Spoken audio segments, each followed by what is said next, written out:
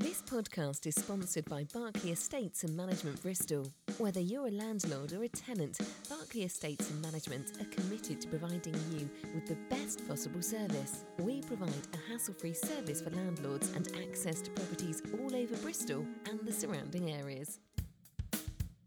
Three Peeps in a Podcast. Hello and welcome to Three Peeps in a Podcast, Robins Reunited. During the last few months, it's been a real education and honour for me to get to know more about Bristol City's history. I've done Robins Reunited with 6 of the Ashton Gate 8 and 7 of the Stars of the 60s. So to today. When it comes to City strikers, they don't come much more legendary than this. During the 75-76 season, these two players scored a combined 33 league goals that fired City into the top flight of English football. It is, of course, the gravity-defying Paul Cheesley and City's second all-time top goal scorer, Tom Ritchie. Paul, how are you, sir, first of all? Good afternoon. Very well, Pat. Thanks. Yeah, thank you so much for coming down. We are at Ashton Gate. What better place to do it? And Tom, how are you, sir? Very good. Yeah, pleasure to be here. Yeah, looking very healthy there with your tan. Yeah. So, as I said, we are at Ashton Gate. Paul, when you enter sort of the Ashton Gate stadium, the area, the surroundings, does it give you a feeling when you come, close to Ashton Gate? Yeah, of course it does. I have many fond memories here. So I just think that preferably should be playing really, but a bit old for that now. But yeah, you get a buzz when you come near the stadium after spending so many times here. Yeah, and how about for you, Tom? Exactly the same. Yeah. I mean, and the occasions you come down, it just gives you that buzz again, you know. Yeah. And as I say, you can turn back the clock, but it's just magic. Yeah, fantastic. Yeah. I mean, for me as a fan, I walk in and you get that immediate sense of a buzz of, or wonder, how long is it till the next game? And obviously, we're looking forward to the fixture releases, the next landmark, and a few more signings maybe. But yeah, it's lovely to be here in the sunshine as well. So let's start with you, Paul. So Paul Martin Cheesley, Martin with a Y. Martin with a Y, Easton Ingordano, and born on the 20th of October 1953. But you didn't start playing for Bristol City. You started playing for Norwich City. How did that come about? How did you slip through the net of Bristol City? Ron Saunders, who was manager at Norwich, had a guy down here called Ron Veal. Him and his wife had a couple of hairdresser shops, one in Ashton, one in Bedminster. He was a scout for Ron Saunders down in the Bristol area. So just started a youth team at Easton Ingordano, and then we finished second in the league and the cup that season. And then obviously catches a few people's eyes, so I'm on it for a trial. He signed me apprentice straight away. Wow, what age was that then? 16. Wow, and that must have been a bit of a journey, 4 or 5 hours? Well, before the motorways. I was going to say. Yeah, cool. Blimey, it's cross country. It was ridiculously stupid. It takes me 4 hours to get there on an away day, I think. It's as good as that. On a good day, you can probably get there in about 3.5. Wow. But that's foot to the floorboards. But then it was train up to Paddington. Yeah. And then metro over to Liverpool Street, and then a train up to Norwich. Bloody hell. As a youngster as well. Yeah, murder. Yeah, and how did you find your time at Norwich? Was it? I loved it. Yeah, it's great. You learn from a lot of bigger names in the club, the pros and whatever. You learn a little bit of discipline as well when you're an apprentice pro. Do this, do that, do the other. Don't answer back. Clip round the ear, that kind of stuff. And then signed for Bristol City in December 1973 for £30,000. Yeah, the snip. That was. Yeah, absolutely, absolutely. What can you remember about the signing for your hometown club, which presumably you must have been hoping for? Well, I was enjoying my time at Norwich, actually. I was just breaking into the first team at the time, scored my first league goal against Liverpool after 40 seconds. And then John Bond was manager then, and then the team sheets went up Thursday. Mine wasn't on it. Why? It wasn't in reserves. It wasn't even in the third team. I thought, do I exist or what? And he said, I'm going to give you a rest. And I said, I don't need a rest. I've just broke into the team. He said, well, I put you in reserves at Bristol City on Saturday now. And this was Thursday. I said, well, I'm going to drive home. He said, you're not going on a bus with the bus. I said, no, I'm going to drive home. You don't want me in the first team. I'm going home. Why? So I went home. I had a phone call from Alan Diggs. He said, come down to the ground. I said, I've just driven back from Norwich. Are you kidding? So we came over to Easton Ingordano, and a lot went through my mind. Am I going to be in the scrubbers for the rest of my life at Norwich? Yeah. Because he doesn't like me. Or do I move? So I decided to move. Okay, well, I've got a little bit of footage on the TV here of of you signing, I think. Oh my word. The last piece of the jigsaw was striker Paul Cheesley. He signed for City after leaving his native Bristol for a brief spell at Norwich. A modest £30,000 fee tempted him back to replace Bobby Gould, and he proved arguably Dick's most important buy. Tell me about Alan Dix. What kind of a manager was he? How did he help you? Well, initially we were at loggerheads a little bit because we had a few difference of opinions in the way I should play and the way that he wanted me to play. I think it was the players really that influenced me more than anything. And so you had the 5 Bristolians, the 4 Scots, Drysdale from the north and Clive Whitehead from the Midlands. That was the team. So, yeah, there's some nice keepy-uppies on the pitch. Very, very Real Madrid. Wouldn't say that. Yeah, fantastic. Took about an hour to shoot that. Yeah, several attempts. Let's move on to yourself, Tom. So, Thomas Gibb Ritchie, born in Edinburgh, 2nd of January 1952, travelled from Scotland to Bristol with brothers Steve, Jerry Gow and Billy Menmuir as, again, youngsters. Yeah. What can you remember about that? I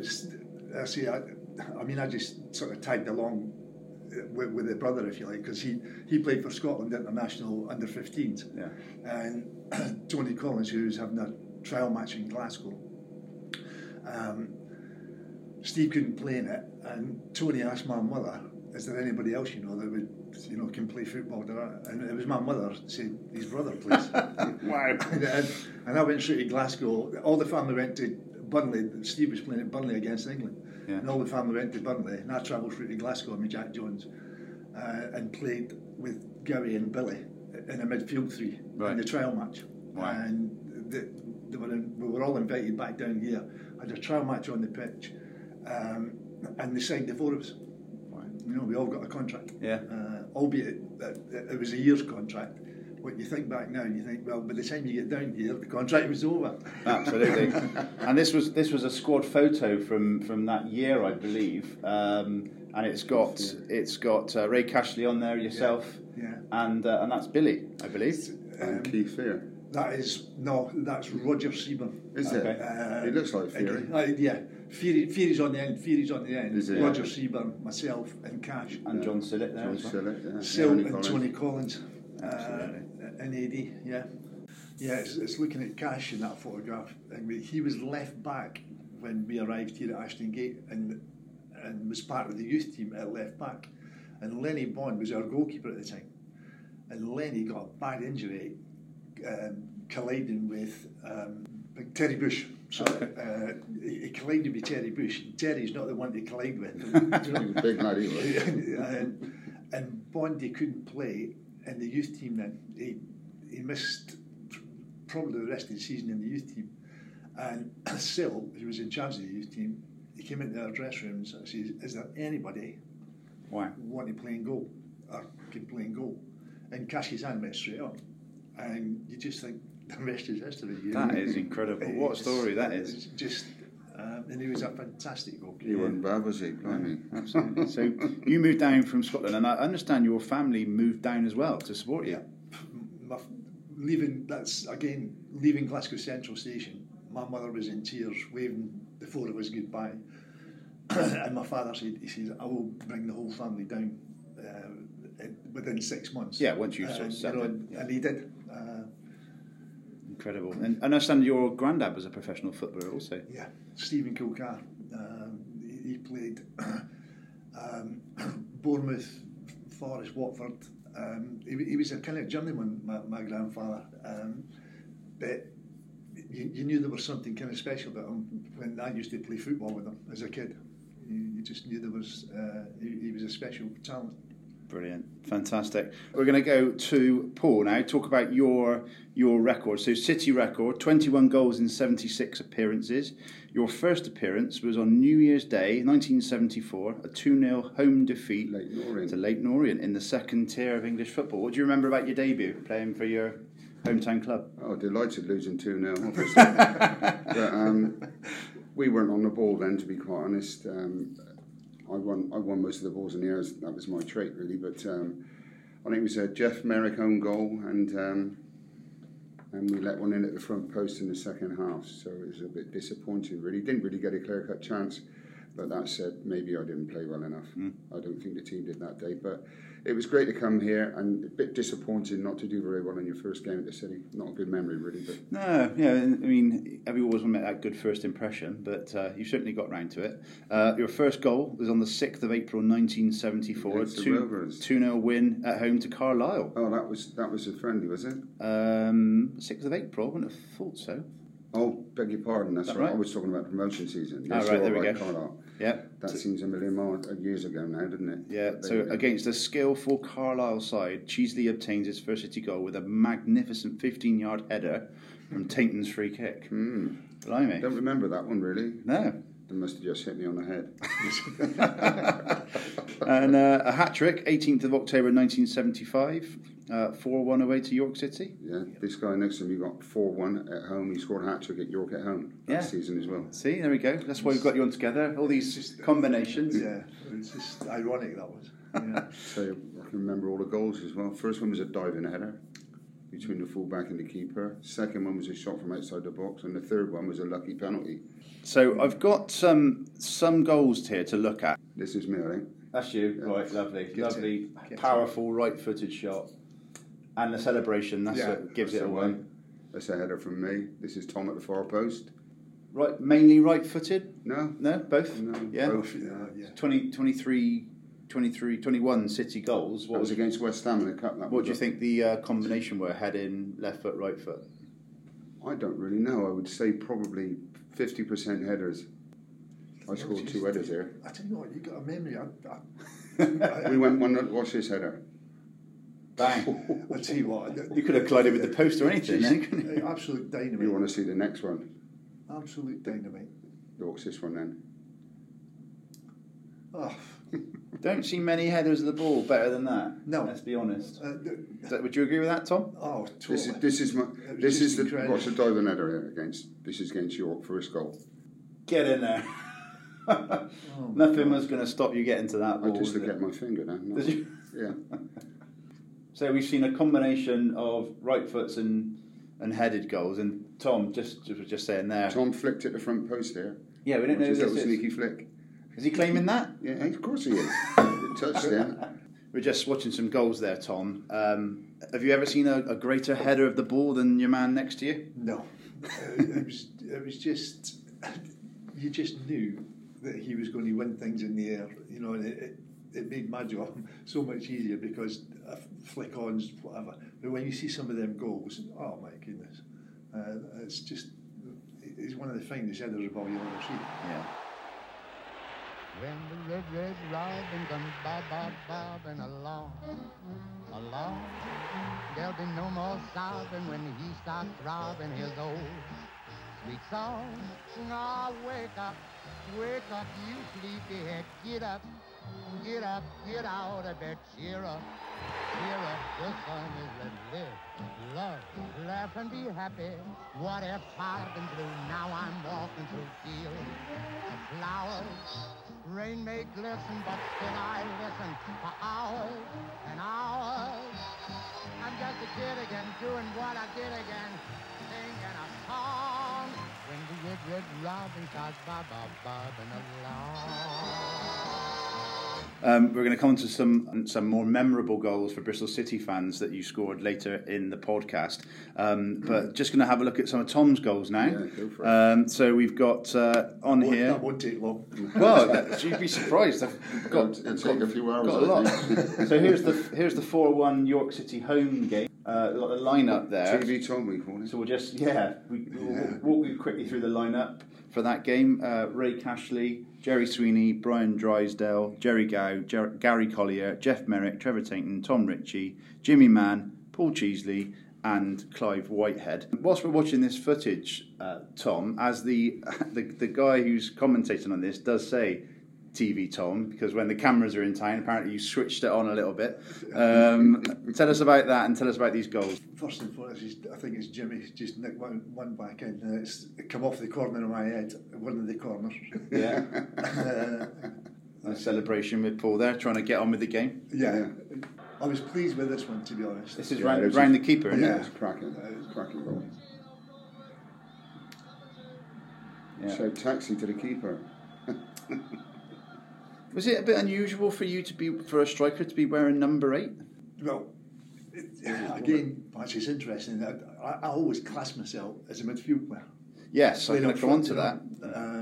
As I say, but it happened through sheer luck, well, bad luck for Fury. I think Fury was playing up front with Cheese and got himself injured.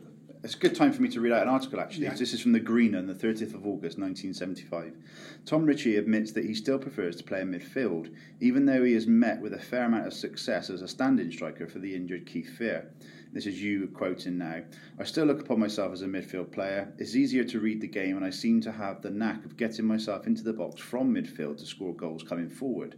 But I'm prepared to have a go anywhere, and I enjoyed playing up front in the games at Hull and Southampton when things didn't seem to work out for any of us. No. You get so little space away from home, and everything is so tight. Ritchie was moved to partner Paul Cheesley in the Anglo-Scottish game at Fulham. The first few games work out all right, and then I seem to sag a bit, he said.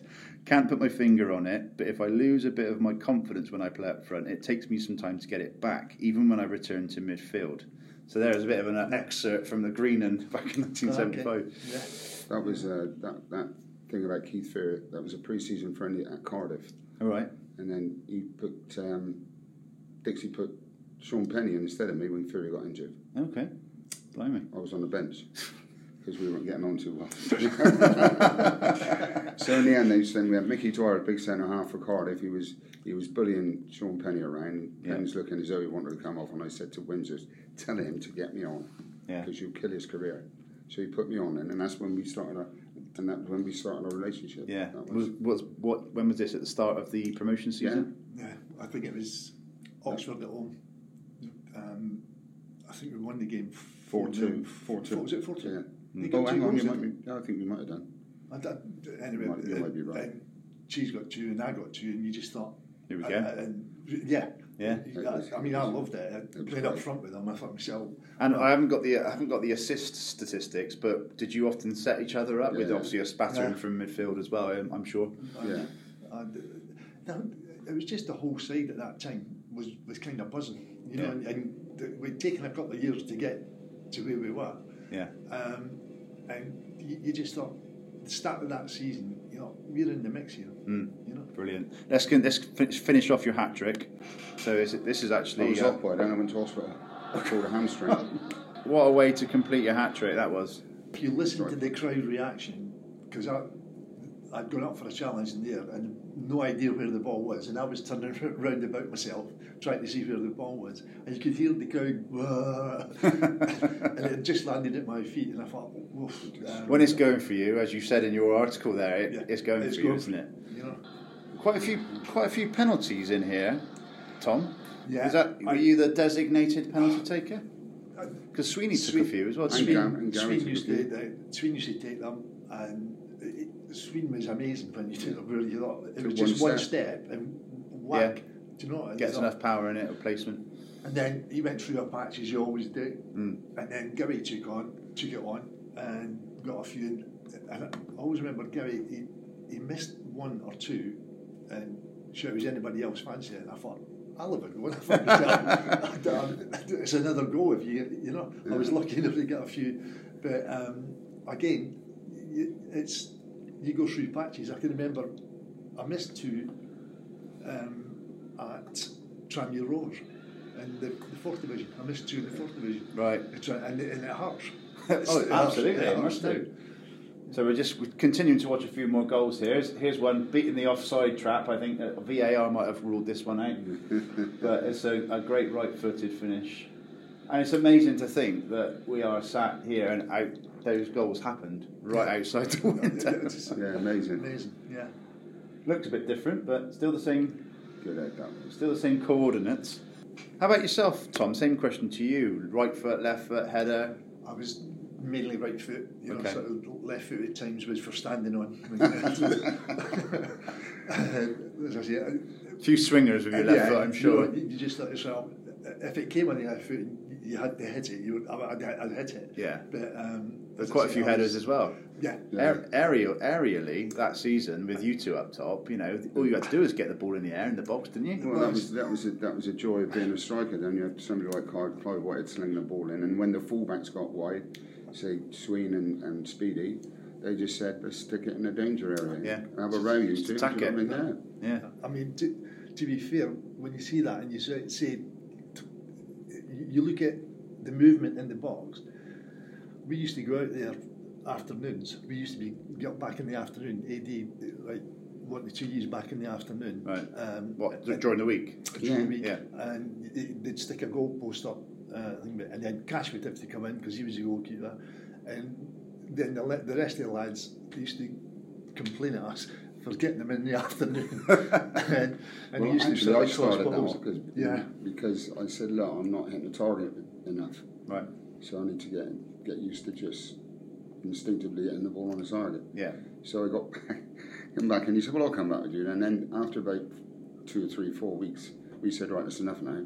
Dixie went, no, you're coming back again now. It's working. Because he's seeing it work. Because you're coming back again. So we were back nearly every afternoon. Well, on a previous Robins Reunited with Lewis and Scotty, they both said that they were at the training ground trying to hit a close peg in the top right-hand corner. That means it's all different ways that people... But you've got... Practice makes perfect. And it doesn't just come naturally, does it? No, we did that as well. Tom and I worked. One go front, one go rear, back post. And then... If the build-up, if he shows first, he knocks it off and gets right way round into the front post. He gets the second man and knocks it back. He comes round to the back post. Right. So then, if it was the other way round, I'd go front, he'd go back. It was usually me at the back post. I prefer attacking the ball near post. Never penalty. I've analysed your penalties, and a lot of them do go to the keeper's left. Yeah. Don't tell them that. If they're listening. Yeah. Once you become comfortable, it's the muscle memory, isn't it? I used to look to the goalkeeper's right, but I always go. Okay, so right. You gave him the eyes, did you? But I would look where I was going to put it. Well, I'd always look to the keeper's right. Yeah. But I knew I was going to put it left, and it worked until you get it sussed out, like you know. Absolutely. But in the modern day, there's highlights of every game on YouTube, on Sky Sports, and all of that. Back then, there wasn't the facility for the keepers to work out where you've put your last 10 penalties. I suppose. Yeah. They had the striker had the advantage there. Partick Thistle. How was that for you playing against Partick Thistle? As a Scotsman. Journey up there as well. Did you stay up there? I tell you much. We arrived in Glasgow, and me and Chains, Trevor, we used to room together. And I can always remember sort of coming out the hotel, just get a bit of fresh air, and me and Trev were going to walk around sort of the hotel and just the surrounding area. And we walked out the hotel and we're walking around the street. He says, is it shut? No, because everything was boarded up. Chains thought every place was shut, he just made me laugh. No, brilliant. So I think I've asked this question of people in the past, like who you roomed with and things like that. Obviously, I don't know, during the promotion season, did you travel away and stay overnight as much as they did do now? Well, we did quite a few times. North, when it's further up north. London we didn't. We travelled. Okay. And did you guys room together? Or? No, I was with Jerry Gow. Okay. Yeah. How about yourself, Tom? Chains was, let's say, my mucker, my roommate. And you kind of, when we went abroad and that, you stuck with that. You stuck with who you were, But it was, the whole side were just a one together. And I think that's something that I've heard as well in the past, is the most successful teams have been friends on and off the pitch. Is that the case in... Yeah, we did most things together off the pitch. Yeah.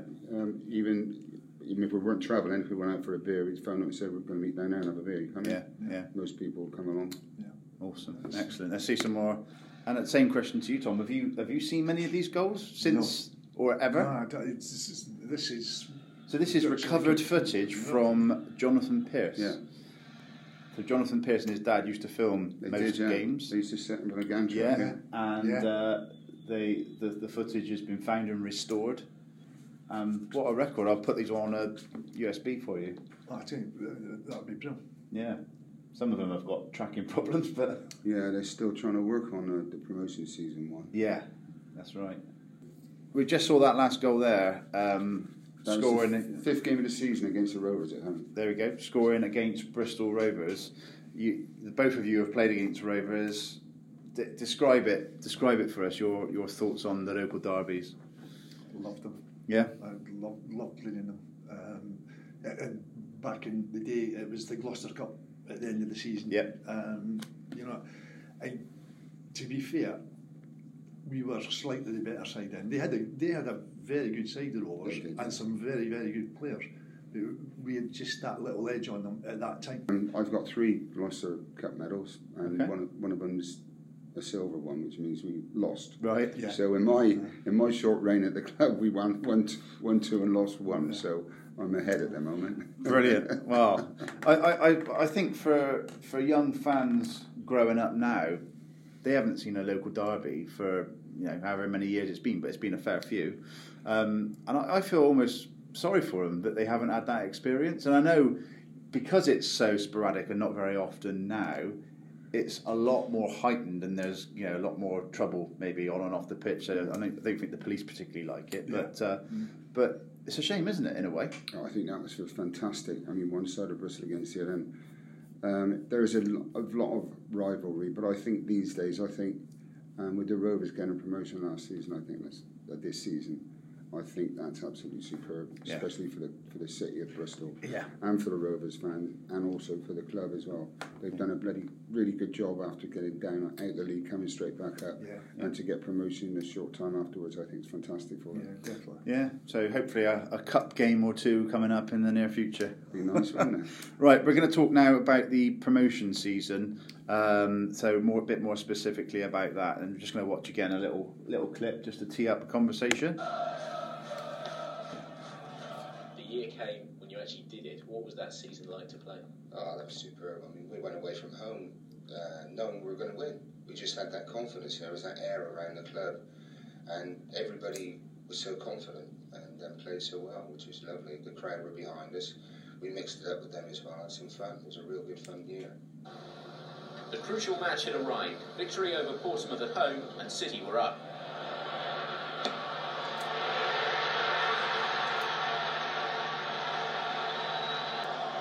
It started very early, actually. It was about the 3rd or 4th minute into the game.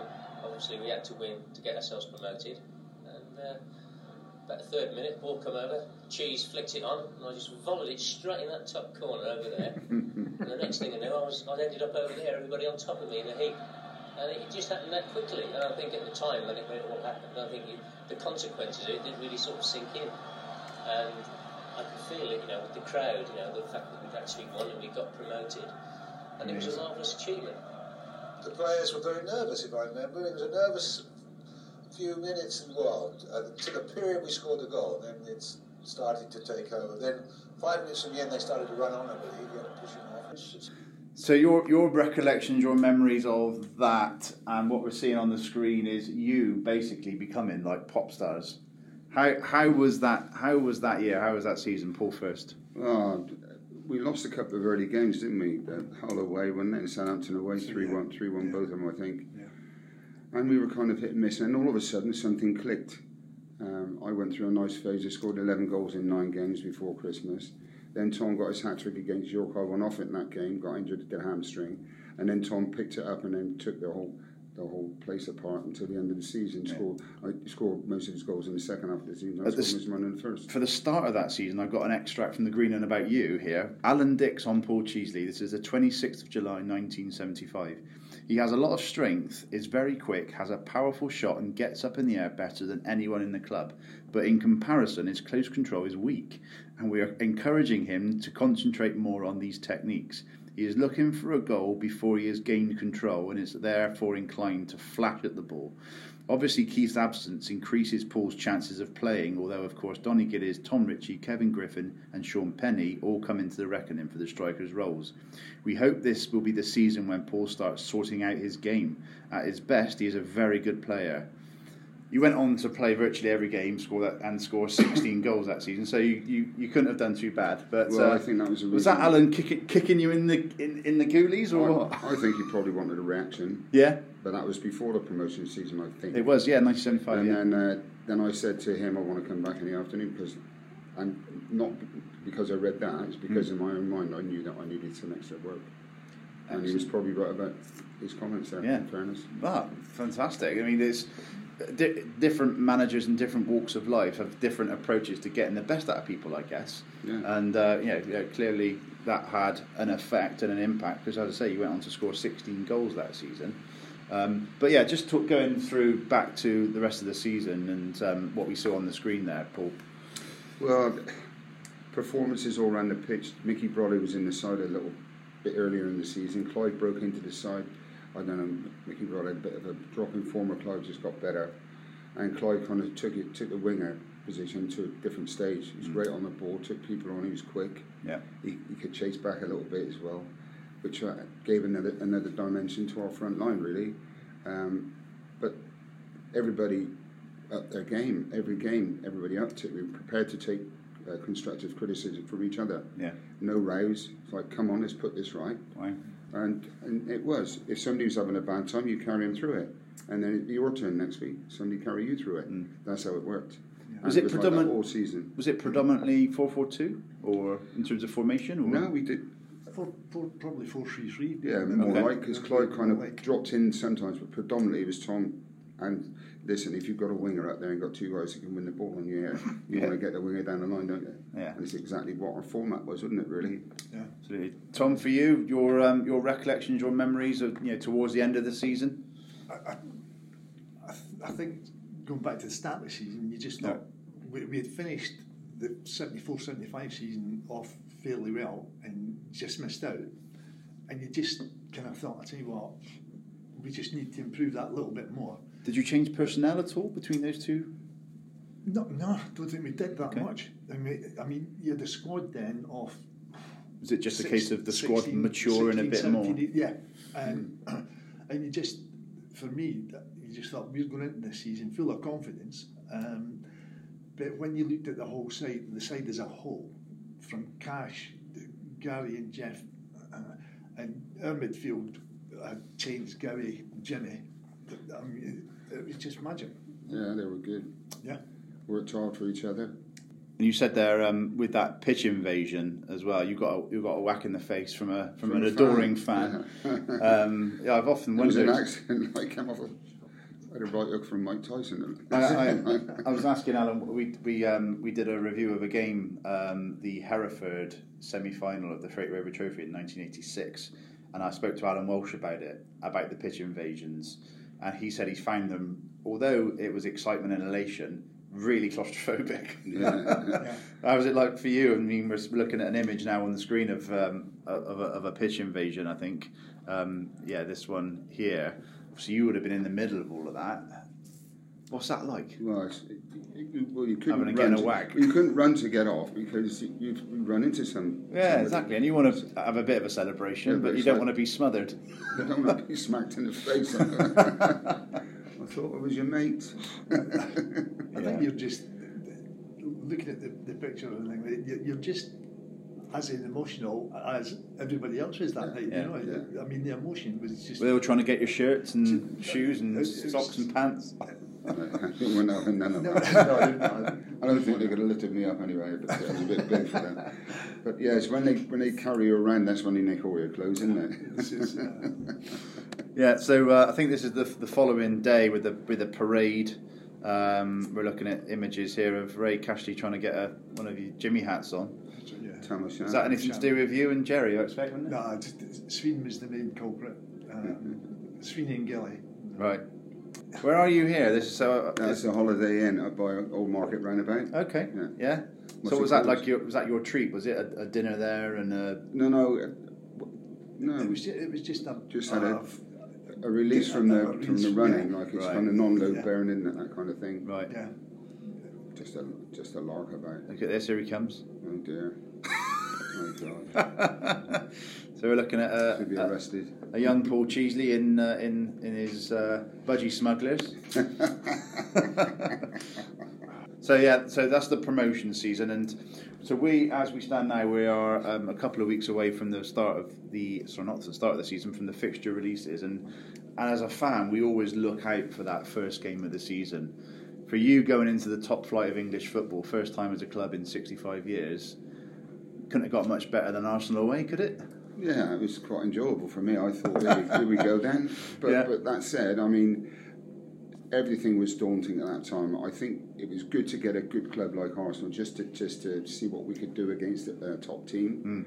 And of course, you had the marvellous Malcolm McDonald signed in the close season from Newcastle for a British 1/3 record. Yeah.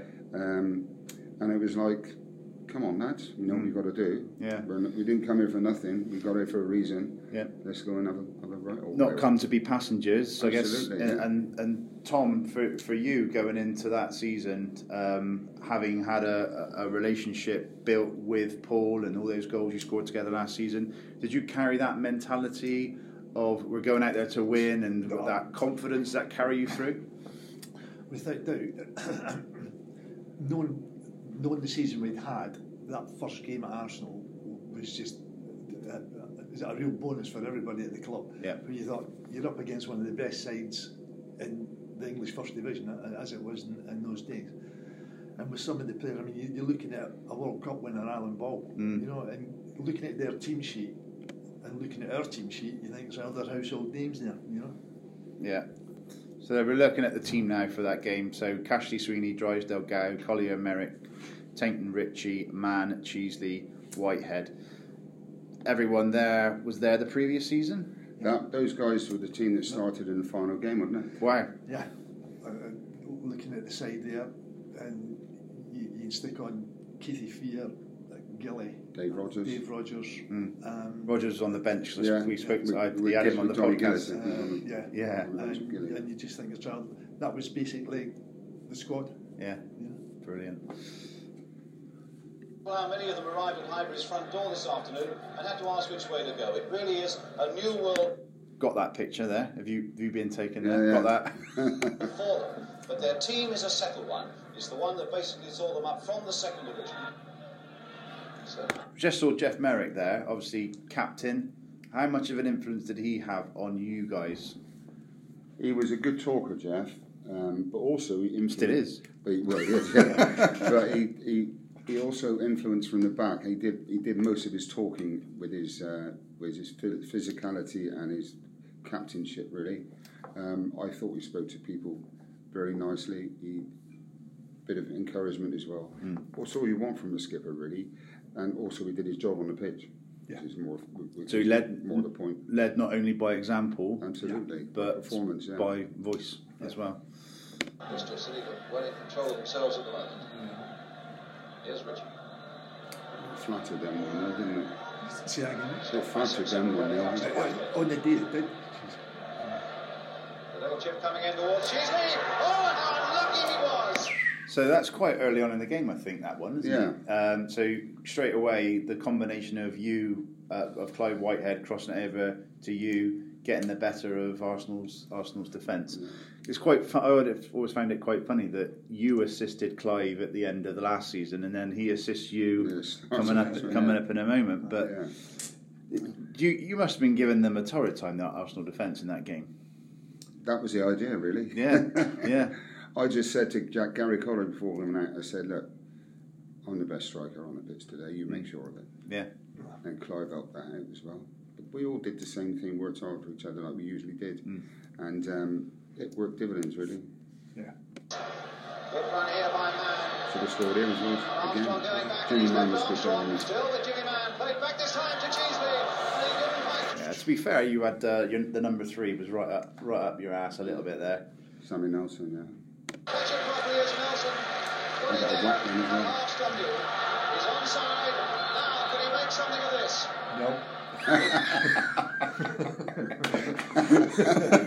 Great commentary from Tom Ritchie there as he's running through at Highbury. There was an opportunity there, but Simpson, wasn't it? Simpson. End of the day, you're playing against top tier. Playing against top tier defenders there. Keeping it alive though. balls to the play, though. Richie recovering and finding Whitehead. There we go. Another nice little toss by him. Oh, no doubt. So it's a key contribution from Tom Ritchie for this goal. Absolutely. It's he's chased down his effort that was cut out, lays it back to Clive He Whitehead. turned the centre off on the halfway line. Yeah. Got tackled on the edge of the box. Yeah. Went out wide, didn't give up. Knocked the ball back to Clive. Clive just didn't have to do anything else, really, did he? I'm sure you're. I don't know. I bet you're not fed up about talking about this goal, but the number of times you've been asked about it, I'm sure over the last X number of years. What is it? 45, 6 years. Does it ever get old? Not for me. No. No, it's lovely. Not for me, geez. Absolutely. I could watch that 1,000 times a day, mate. And not just that, the way we played as well against arguably one of the best sides in the league. Absolutely put them to the sword. Well, it flattered them. We should have won 3 or 4-0. And then your goal. Tell us about that. Well, Cash kicked the ball up. That's Ray Cashley, and I flicked it on. Tommy Ritchie ran into the corner, drew 2 defenders out, knocked it back to Clive. Clive did a little bit again on the ball, put it over, and I just got across. I think it was Pat Rice, and then stuck it in. Who are the lads you think might make the biggest impact in the Bristol City side in the First Division this season? I don't like to single out anybody. I think they're all good players. I've always thought you're a fairly boisterous fellow. You seem very subdued at the moment. Me? Oh, I'm a shy lad, really. Well, not subdued. I'm just tired after all that running about. I think we'll do well. But what about an Arsenal reaction? Their manager, Terry Neils, said that he was hurt and that he was angry and that he knew that Malcolm McDonald could play a lot better than he did. But where was the vital difference between the two sides? For the answer to that, I went to the Arsenal skipper, to Alan Ball. They were sharper than us. I think it meant a little bit more to them this first day of the season in the First Division than it meant to our lads. And overall, you can't take it away from them. They played ever so well. And on the day, as I say, they were a better side. Tactically, they caught us a little bit unawares, and they played very, very well. And we never got to grips after they started off very, very well. And I think their front three will trouble lots of defences this year, the way they played today. Your recollections, Tom, of the day, and obviously we've just seen the goal there. Just the atmosphere, the people that had come up from Bristol, you know, and you didn't realise that because we're obviously in red and white, as were the Arsenal fans. And you got off the coach, and the noise was just amazing. And then all of a sudden you thought, that's how them lads up from Bristol. You know, so all the clock in was us. It was amazing. And more. Why? And you could hear them on the pitch, you know. And the atmosphere of the day, it was just one of the most special days that we'll ever have. Coming away from there, beating Arsenal 1-0. Some great pictures on the screen now, again. I didn't notice, actually, your shirt's pretty ripped there, isn't it? I ran past Simpson and he grabbed the shirt and I just kept going and he ripped it. Right. And I said, you can have the shirt at the end of the game. And he said, take it out the bonus. And when I scored, I said, you're not getting any today, then I am. Oh, I love it. That's a great story. Right, the injury. On a complete opposite, you've gone from ecstasy to this. To gloom. To agony, literally to agony. That was a bit painful. How many times have you played that over in your head? Too many, the same as a goal, I guess. Yeah. There's no footage that I can see of the actual landing or whatever. No, it was Peter Shilton, wasn't it? Yeah. Yeah. So talk us through it. Well, the ball comes across, and as I usually do, I attack the ball. That's my game. Yeah. He came out as well, bit of an innocuous challenge really. I just landed with a straight leg instead of landing going forward. I landed going backwards, and you kind of hyperextend your leg. It goes back. It was bending backwards instead of forwards. So it's sort of one of those landings where you've gone like that and it's bent. Tried to go the other way, and I was going backwards. Right. And then I twisted. Oh, so yes. It was a bit sore at the time. Yeah, I bet. But, you can't blame the guy. I mean, people say to me, that's Peter Shilton. I said, no, he didn't do anything. I said, if I fell on my head, it wouldn't have hurt anything. So it's all right, isn't it, really? Well, it is, isn't it? Yeah. So that was at home to Stoke City? Yeah, on Tuesday night. The cross came into the box and he rose to challenge England's keeper Peter Shilton for the ball, getting there first and heading over. It was harmless looking clash, but he landed badly, ripping his cartilage, tearing ligaments and chipping a bone in his knee at the age of 23. With modern science, do you think that could have extended your career, or was it literally... I reckon chipping the bone off the joint wasn't very clever. both cartilages were gone as well, Yeah. and the medial and lateral ligaments. The only thing that was intact properly was the cruciate ligaments, which usually go these days, don't they? But what can one say about it, really? No, It's just, absolutely. And then... but you did attempt to come back against Birmingham later that season. October the 17th. Yeah. So that was not that long, really, after... No, but... 4 months, 3 months? Because I wasn't crying every single day about it, people didn't think I was injured enough. Right. You know what I mean? So Okay. I was running up and down a Dolman stand on my own. So was that not your choice then to... Not particularly. Okay. Fine. Yeah, I won't go into... Well, I will actually. Get up and down a Dolman stand, give us some more symptoms. Well, I'm not very good, mate. I can't really do this. Okay. It just kept swelling. It was like that, wasn't it, Tom? They would come back from training, watching me. I was crying, not out of pain. No. Frustration. Right. Didn't anybody believe me that I'm really hurt? Yeah. Obviously, you'll want to play if you could play. Of course I do. Tom, what a big loss that was for you. You and the team. Personally, it just it was a huge miss for me. You know, I can remember the night, and when he landed, and you could see the pain he was in. You just thought, he's got a bad one there. You know, and then you see Les and Bill Tovey carrying you off behind the goal. You think, boy oh boy, and it was a huge loss for us. I mean, you can't lose somebody like that. Personally, we've said many times before, I think he would have gone on to play for England. Yeah. You know, had he kept going the way he was going, it was just tragic for Paul especially. I mean, but for us as a team, it was a huge miss. Yeah. Huge What support did you have after that, and after that failed attempt at coming back? What support did you have from club, PFA? Was that sort of support there for you? My contract was over at the end of that season, so the club signed a year and a year's option, and it was the club's option, not mine. Right. So after the Birmingham game, I thought I made a breakthrough, but it didn't work. It was worse again afterwards. Right. So did you last the game? Did you come on? Or? I got through the game. Yeah. Right. From start to finish. Yeah. I struggled right away through it. Right. Okay. Awful pain as well, but that's part of it. If as long as you can break that kind of barrier down, maybe it's going to work. But it didn't really, and I just kind of went backwards again for a month or two. Right. And then I was sent off to rehabilitation centres and hospitals for operations and rehabilitation and that kind of stuff.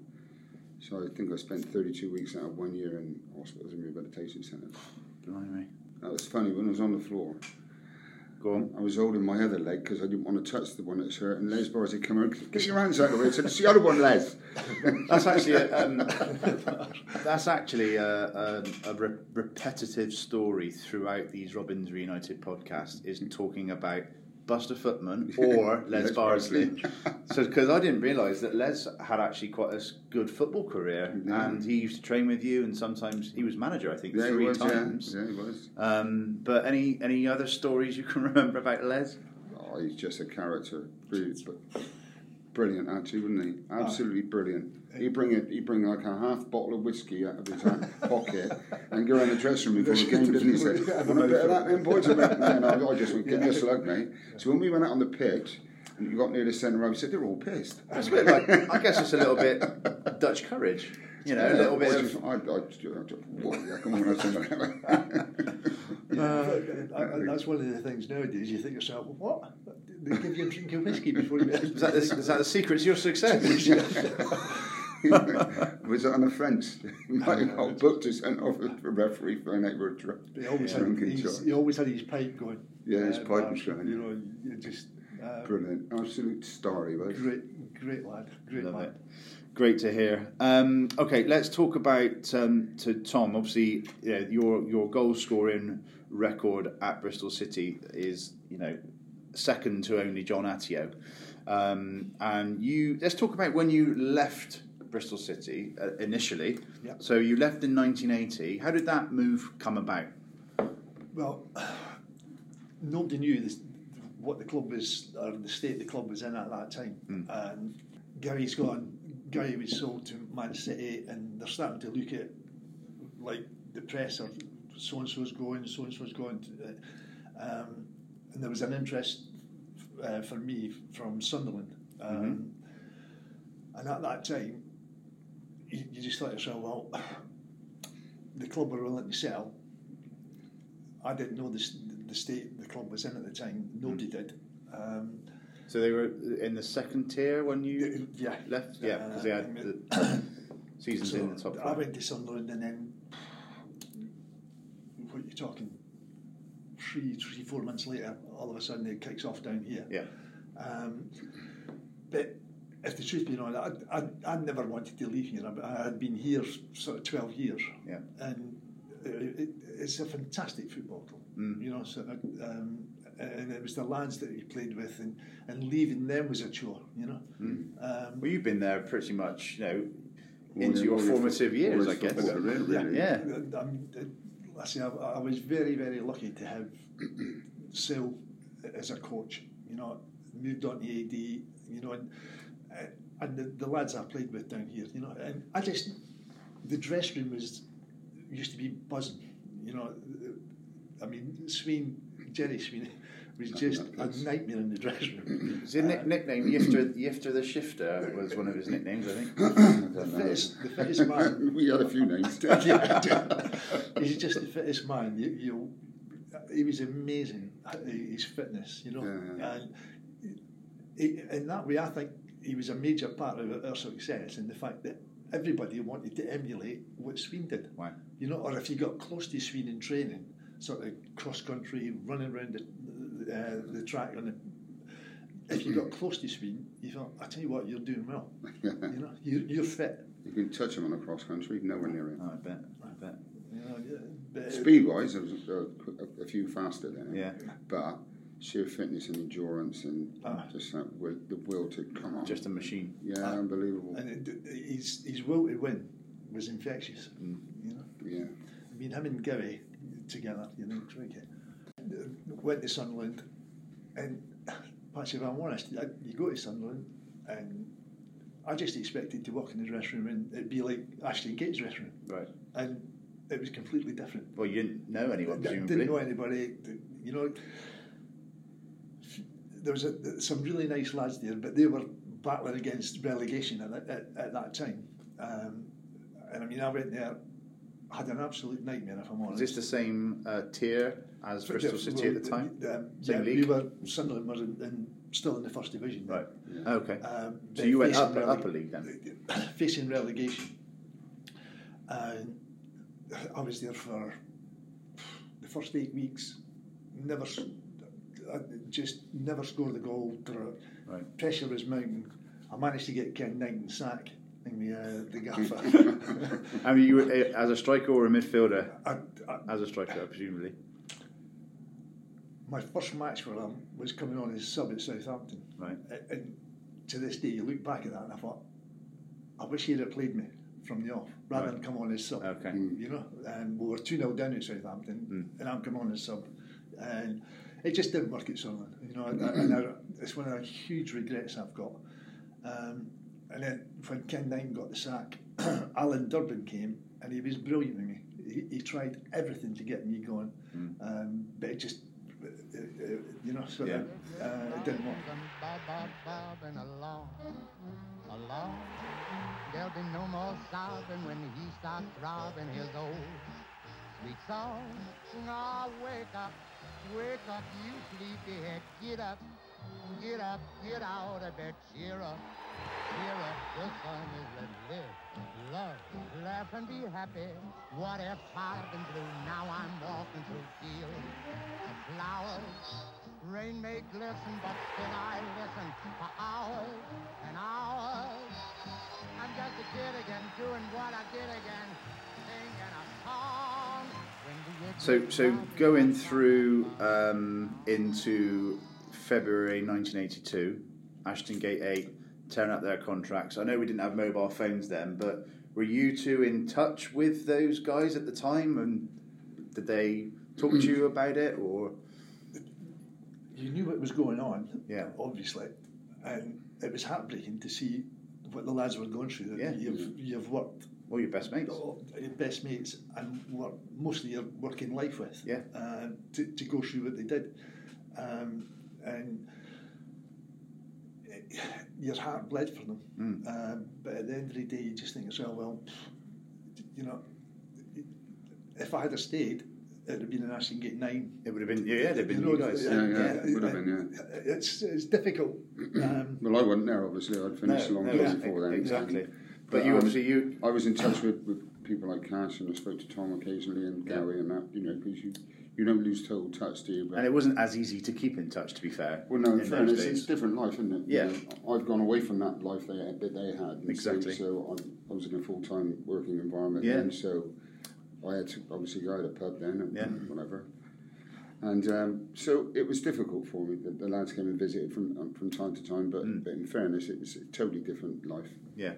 But yeah, I felt sorry for the guys because they brought a couple in, like Joe to start with, didn't they? Joe and Norman and Pete Cormack and Norman Hunter. And for me, it was, without being rude, they were great players, great characters, great players. They've been around at houses. They were coming to the twilight of their careers. And first of all, I suppose a lot of people thought they were just coming down for a last payday, if you know what I mean. But they did a tremendous job. But unfortunately, it wasn't quite good enough at the end of the day for all the guys. And getting rid of people like Tom is not the right way to do things. Because why'd you want to get rid of your assets? Well, yeah, someone's on the way to becoming an all-time top goal scorer. And I do question the board at that time. Listen, we've got a chance to get rid of a few people. At least it'll show that the fans were doing something. Well, no, you're not. You're taking the best players out of the scenario. You're not helping anything. What you're trying to do is to make a little buffer so it's going to be easier to fall down than it is to stay, if you know what I mean. Just finishing up on the Ashton Gate A, it was great for you both to be involved in that pitch parade that we orchestrated. Obviously, you stood in for Jimmy Mann, and you were the man announcing the players onto the pitch. So I thought that was fantastic. Well, I was so proud to have been able to do that, and also to welcome them on the Friday, and then we took them up to the training facility and stuff like that. Absolutely great, and it's about time they did something for those guys. It was recognised what those guys sacrificed for this club. Not a lot of people recognise that all through the years, but it's starting to come true now. But albeit too long, thanks to the club for organising it, and you being a part of that as well, Patch. Your input was unbelievable, the same as everybody else. Yeah, I mean, I'm not even directly involved with at the time, and I was emotional now, sort of thinking about it. Of course. An absolute honour and privilege to be important. And me too, mate. Yeah, well, we'll move on before we all start crying. Right, so 1984, 29th of December 1984, your last appearance for Bristol City. You were an unused sub, Burnley at home, in a 1-0 win. Leaving Bristol City for the second time, what happened there? I again found it a difficult patch, but it was Gary was at Yeovil, manager at Yeovil then. We Cheese, Garland, Chrissy was down there. What was your role there? I was playing with my dodgy knee. Oh, right. I don't know how he did. Didn't realise that. Didn't realise that. I don't know how he did it. I just thought he's nuts. Well, I played for Froome, Shepton Mallet, on down. Okay. Yeovil after my football career. So and I played rugby for Wadena Rugby Club. So when you finished that's after that Birmingham game, what was the gap between you playing? Almost straight away. Was it really? Yeah, as soon as it was called into the boardroom, and the directors were there, the club doctor was there, Les Barty was there, Alan Diggs, Ken Windsor's. Oh yeah, I knew what was happening. I said, the firing squad's here, are they? Okay. So I said, look, let me take half my salary, half my contract, take half the contract away, and I'll try for another year to get back in. And they went, no. So you moved on to where first? Sorry. I went into a pub. I bought a pub straight away. Yeah. And then was it? No, in Pill actually. Right. And then started playing football for Odd Down, and then went rugby to Gordana Rugby Club. I played at school with lots of these lads. Wow. And my brothers played there as well. So that's where I went. I played fullback, did quite well. And then. Did you do all the kicking? Yeah. I kicked from our own 10-metre line. Exactly. And And then Gary was down at Yeovil. He said, "You fancy it?" And I said, "Yeah, come on, let's have a go." And what level were Yeovil at that point? Oh, they were in conference. Okay. We were struggling in a conference, and we got relegated. Didn't we? We got relegated in that season. The damage had already been done now. So it was a bit of a reunion for you guys then. Yeah. Chrissy Garland. Did you play up front together at that point?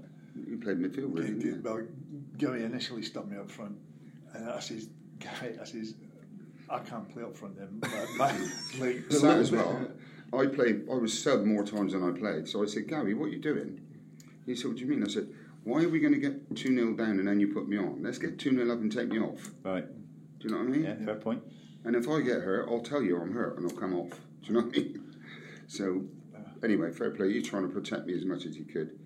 But I didn't really need a lot of protecting. But it was great. It was a nice atmosphere at Yeovil, wasn't it? Really.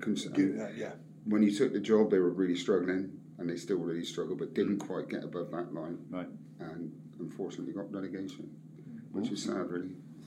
Yeah. So how long did you play on for yourself? When I went to Yeovil with Gary Cheese, and I had 2-3 years down there. Right. And I loved it. Once I got... Initially, Gary said, "You play up front," and I thought, my legs at that stage, I know I've gone. I said, if I'm playing, you've got to play me in midfield, which he did. And then, after a discussion with him, I says, "You need to get your boots back on." I says, "Because I'm struggling for it, you know." And he did. Gary did. Right. Typical of Gary, he stuck his boots on.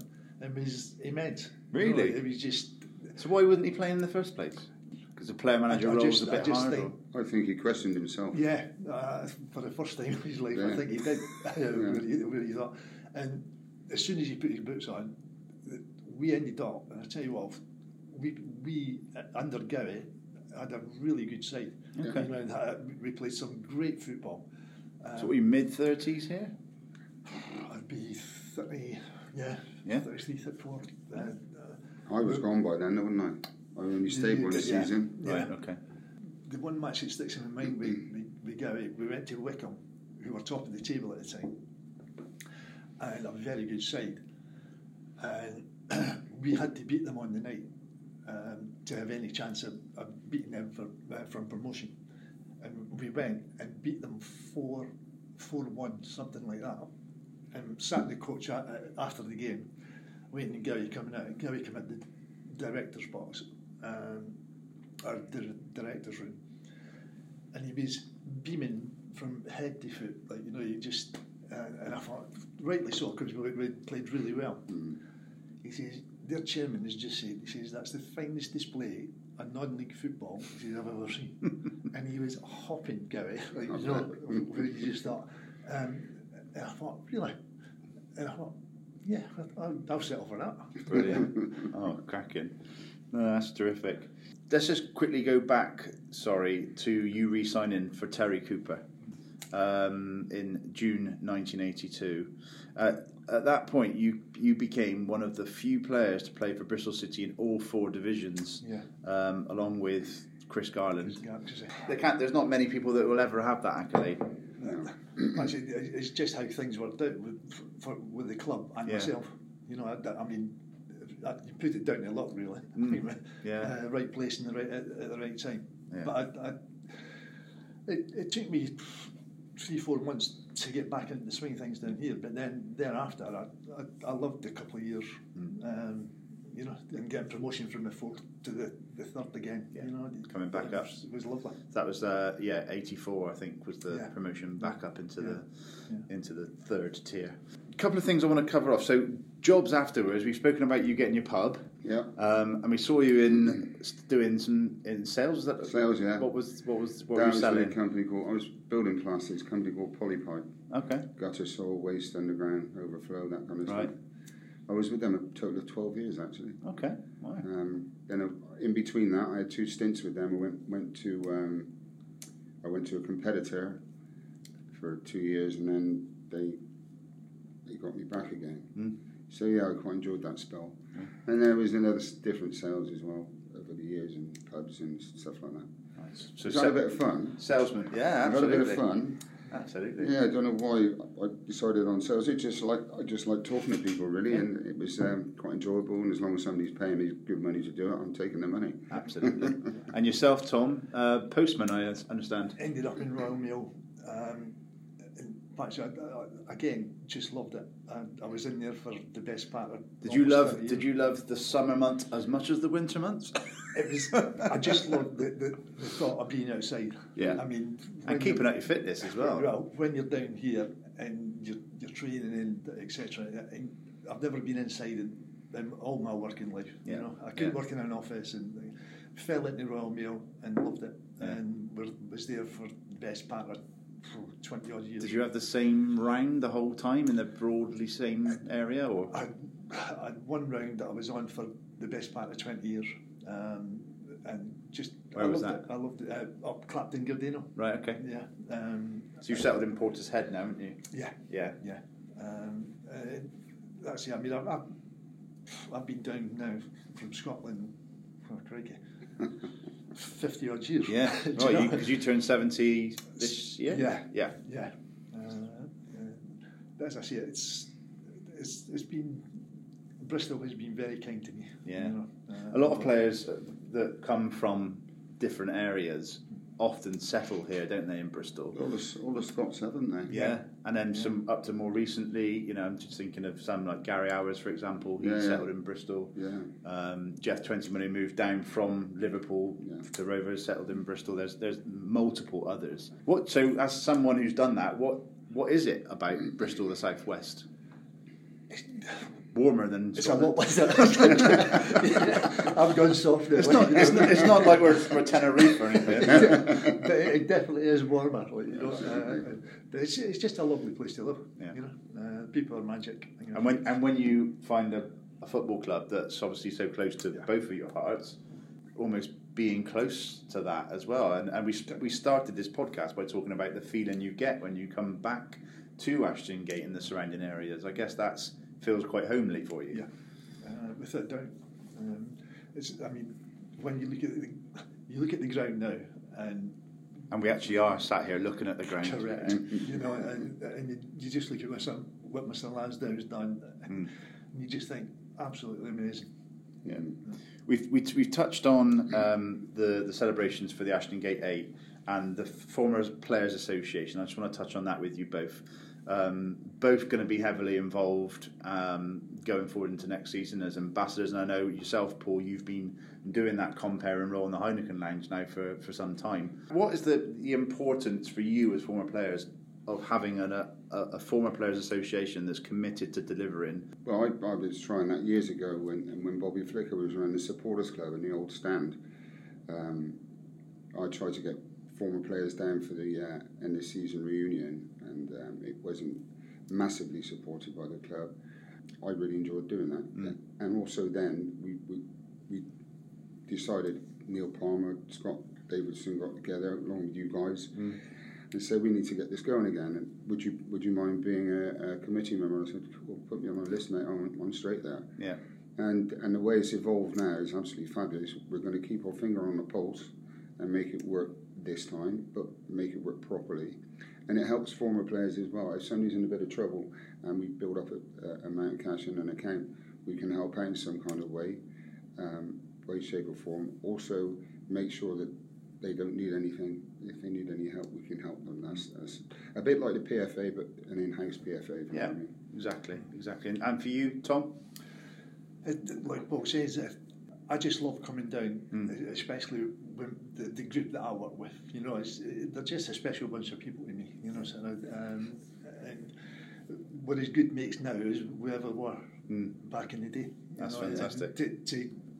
If it works out, like Paul says, down here with the ambassador thing, it'd be brilliant. Yeah. You know, and fair play to the lads that are trying to kickstart it. Yeah. Absolutely. Yeah. No. One final thing. So a mutual friend of ours, Neil Palmer, has given me a couple of questions for you. So he said, ask Tom about Lionel. And it was a privilege for him to meet Lionel. So who's Lionel? That's in the '84 season, in the fourth, the promotion season from the fourth to the third. Yeah. There was a young lady, Mary Gay, and her husband does a kind of sculpture type thing, and she said, "Would you like one done?" And I thought, no.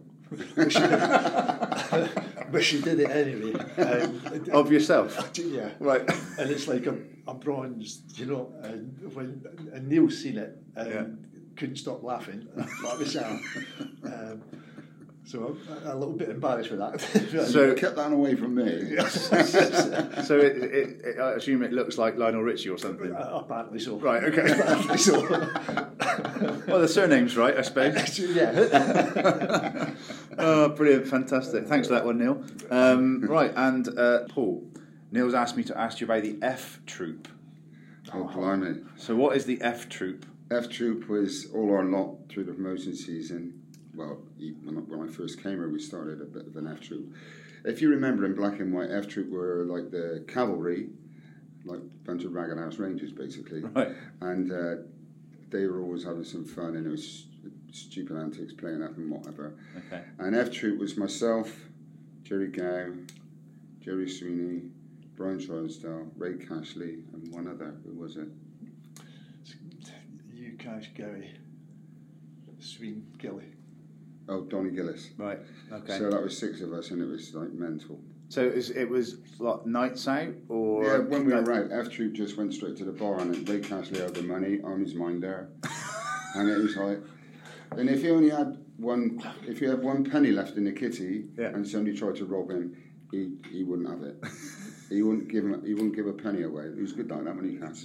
The best kitty man ever. And then when we went to Benidorm after promotion, we had 10 days in Benidorm, 8 or 10 days in Benidorm. I bought a tambourine and I wore it around my neck.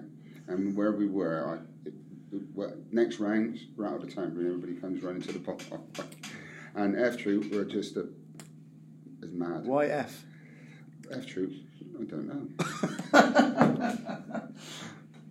Brilliant. Because of that programme, it was F Troop, and I thought the name out because the bunch of ragged house rangers like that. Right, okay. But yeah, it worked out that way. So, and predominantly it was not in trouble. We never got in trouble. We just had some fun. And just antics and playing up with each other, and it was great fun. Brilliant. Oh, fantastic. Well, I think that's a great place to close. So a couple of great stories. Hope you guys have enjoyed this as much as me, getting to know Tom and Paul more. And we've got more Robins Reuniteds coming up. I think the next one is going to be Andy Leaning and Martin Scott. So a couple of players from the early 90s. But yeah, subscribe on Twitter at 3PIAPC, and we'll be back again soon. Thank you very much, Tom. Thank you very much, Paul. We'll be seeing a lot of you next season as part of the FPA ambassadors and all that stuff going forward. Thank you very much. Pleasure.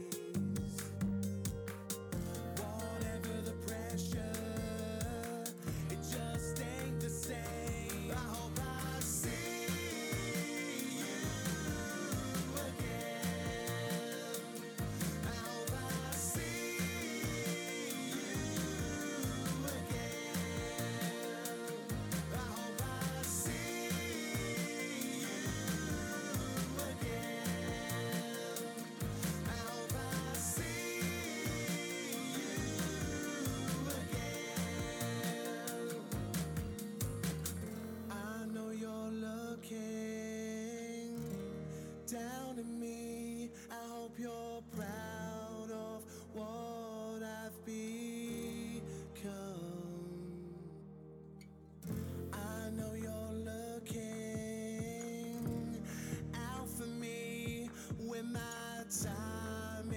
So